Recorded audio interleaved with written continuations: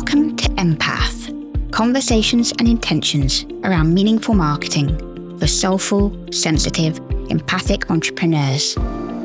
Join me, the feral writer, to talk with truth and texture about creativity from the heart space, marketing with meaning and emotion. This is Empath.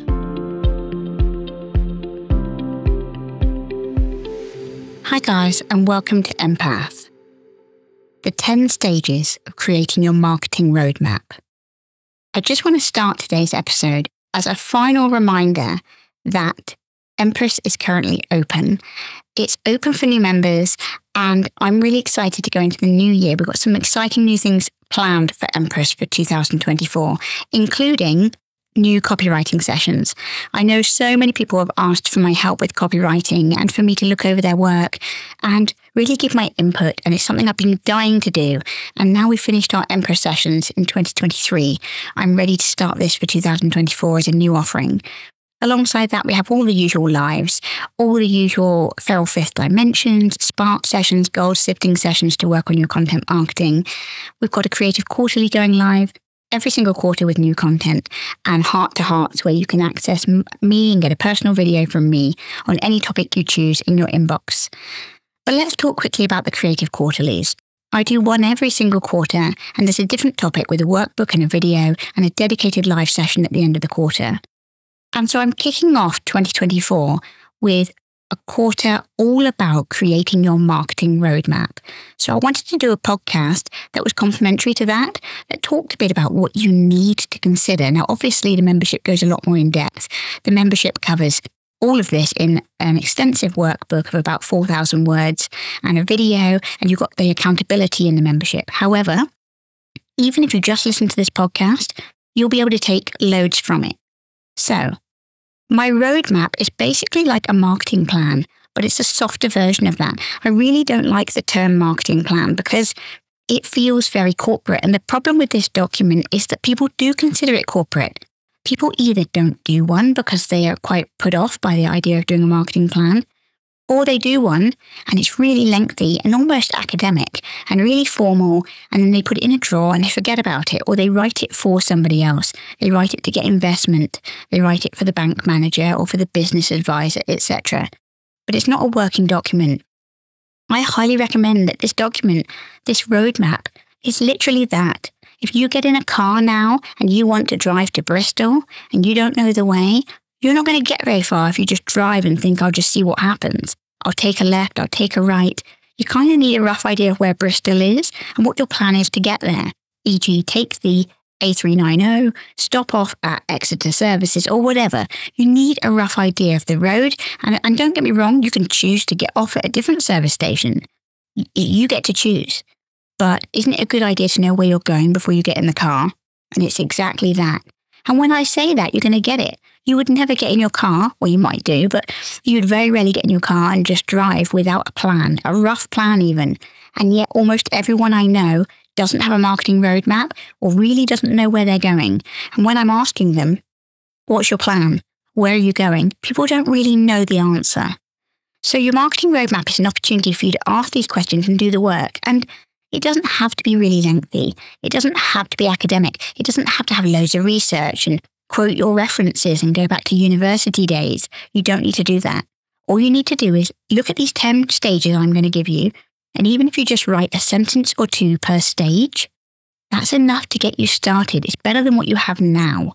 And so the most important thing is to have something to go into 2024 with. And remember that it's workable. It's living, breathing document. It's collaborative. I want you to consider your document, your roadmap, as something that works with you and for you, not something that's a chore. I honestly believe in the membership, it's a lot deeper. I'm asking people to journal around it, spend some time with their roadmap, spend some time with their business, ask their business what it wants from them, how it's going to support them. So it's a two-way dialogue, which I know probably sounds crazy to anyone listening to this podcast, but it's so powerful and so pivotal in how you create your roadmap to bring your roadmap in with you as a passenger. So, without further ado, here are the 10 stages in very brief detail of your marketing roadmap. first of all, is to create your goals. Now, this is pretty obvious. Where do you want to be personally? Where do you want to be professionally? What is your overarching plan? Do you want to be in a certain industry that you're moving into? Do you want to have a certain amount of revenue? Do you want a certain lifestyle? You want to be able to work from different countries? Whatever it is, what are your overarching goals? Secondly, define your offering. What are you offering? What are you selling? Now, this might seem really obvious. You're going to say, well, I sell skincare, Jess, or I sell, wedding dresses. That's fine, but is that all you sell? Are you selling something else? Are you introducing a new market? Are you introducing a new product? Let's say, for example, you say, well, I sell skincare. Well, what skincare do you sell? Do you have new product ranges coming in this year? You might sell face care, but you might be moving into body care, or you might sell cleansers, but you're adding in face masks, or you might be bringing in kits, dedicated kits for certain types of skin or whatever. Likewise, if you're a jeweler, you might be bringing in a new gold collection, or you might be bringing in a new bespoke offering, or whatever it is. What you've got to look at here is, what are you offering and what are you bringing in? And you might not be bringing in anything, but it's reminding yourself of what you're offering. Because the next section you're going to move on to is who it's for. Let's talk about your customer. Confirm your customer in this space. It's a good time to really look at your customer and refresh and just reconnect and make sure you know your customer. Really think about your customer. Who are they? And the best thing to do here is not to write an ideal customer avatar, because that's not really something that I preach. I want to talk about who your actual customer is. Who was your last customer? Tell me about them. What age are they? Where do they live? What sort of things did they buy from you? What contact did they have with you beforehand? I actually bought something last week from a brand, and one of the questions they asked me, which I thought was brilliant and so important to ask, and yet so many people don't ask, is, how long were you following us before you bought from us? And that's so interesting, because I actually do know that about my customers. The average customer with me spends anywhere between 4 months and 6 months following my content before they purchase from me. And it's something that's really good to know. Who follows you and how long are they following you for before they become a customer? So you can understand the sort of cycle of your customers. So in this section, you're looking at who your customer is, how they buy from you, what they buy from you, where they're hanging out, things like that. Next up is to be aware of your competitors.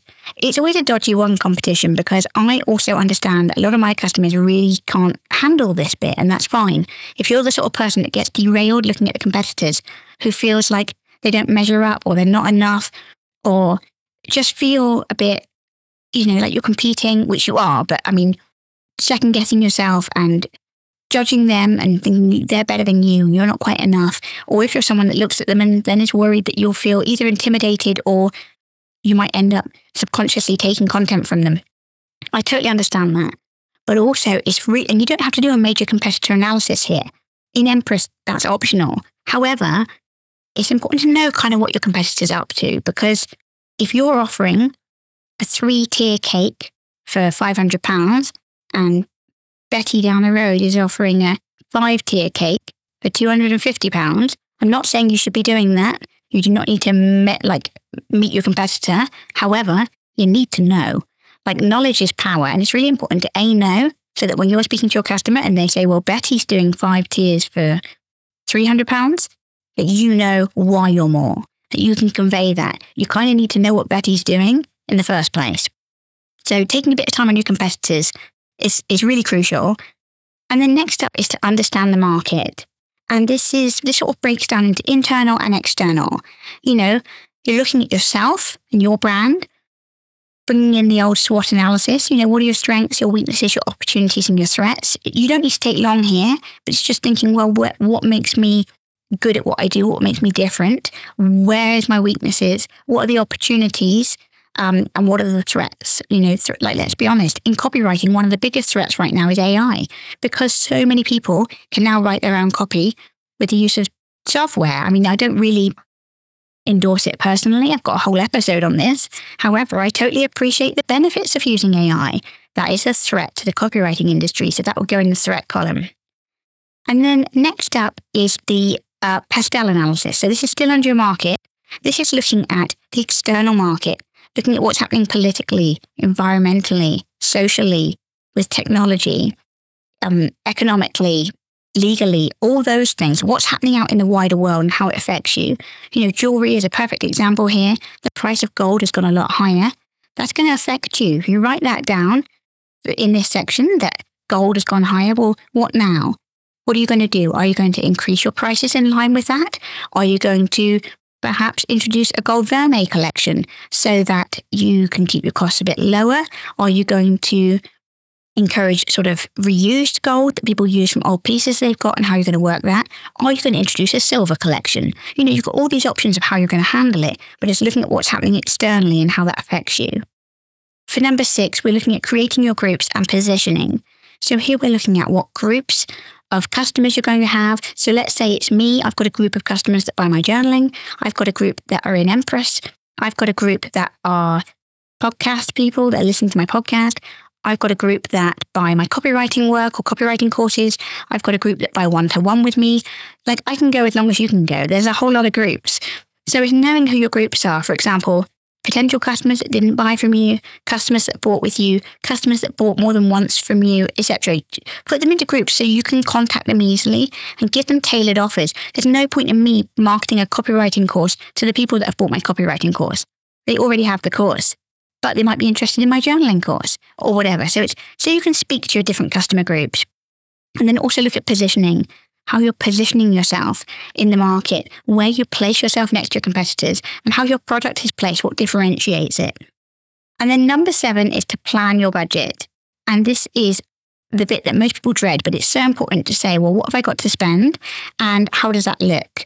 As a rule of thumb, because so many people don't know what they would spend on marketing, I would say a general rule of thumb is about 10% of your revenue, of your overall revenue, 10 to 15%. But, it doesn't really have to be that black and white. It doesn't have to be that set in stone. You get to choose. You might only say, well, I've only got £100 or £200 a month. Or you might say, I've got nothing to start with. I'm not making revenue yet, Jess. And that's also fine. But your time still counts here. So definitely put together a marketing budget section, even if you're just allocating your time, because your time is still money. It's still valuable. In fact, I would argue it's the most important value of anything you have. So plan your budget. And then number 8, I've called it P's and Q's, but this is just looking at your P's, and this is all in the Empress workbook as well for those of you who are members. But you're looking at basically your product, your price, your place, your promotion, your people, your physical evidence. This is all really important. Where are you selling? Where are you showing up? What testimonials have you got? What case studies? What are you setting your price at? Why is your pricing strategy like that? Etc., etc. And we go through these things in very, very small detail, so you don't need to spend a lot of time on the P's. And then the Q's is obviously questionnaires. So it's your chance to do qualitative and quantitative market research with your customers to really get deeper with your customers. Even if you just spend 1 hour on this, putting some questions together, it's really valuable.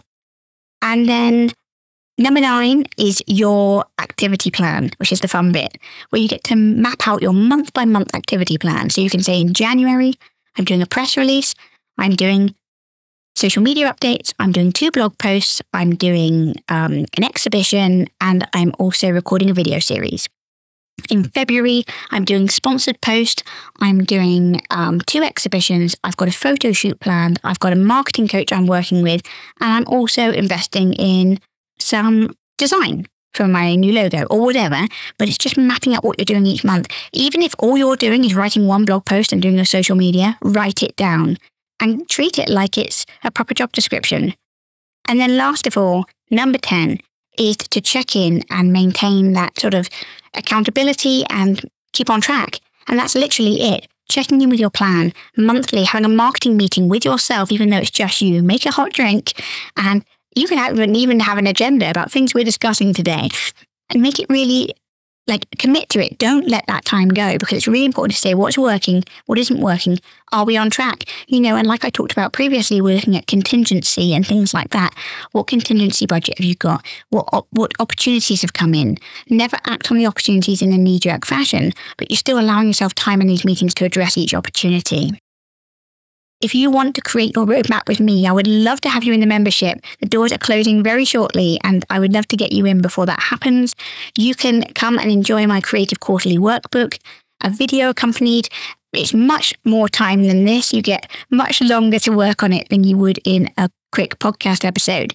But even if you're just using the podcast episode to support you today, definitely let me know how you get on. Let me know if you've got any questions. You can find me on Instagram at The Feral Writer. And we always finish every single episode with an invitation to set an intention. And so today I'm asking you this. What are you going to be doing to create your roadmap?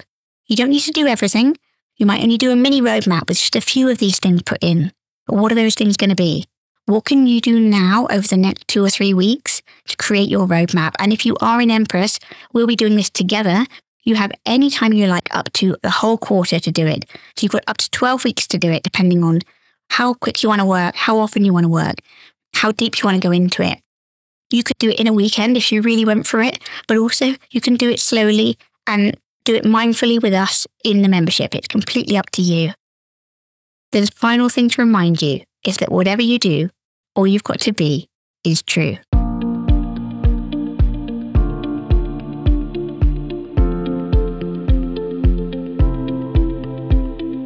Thank you for listening to Empath, the podcast for meaningful marketing for soulful creatives.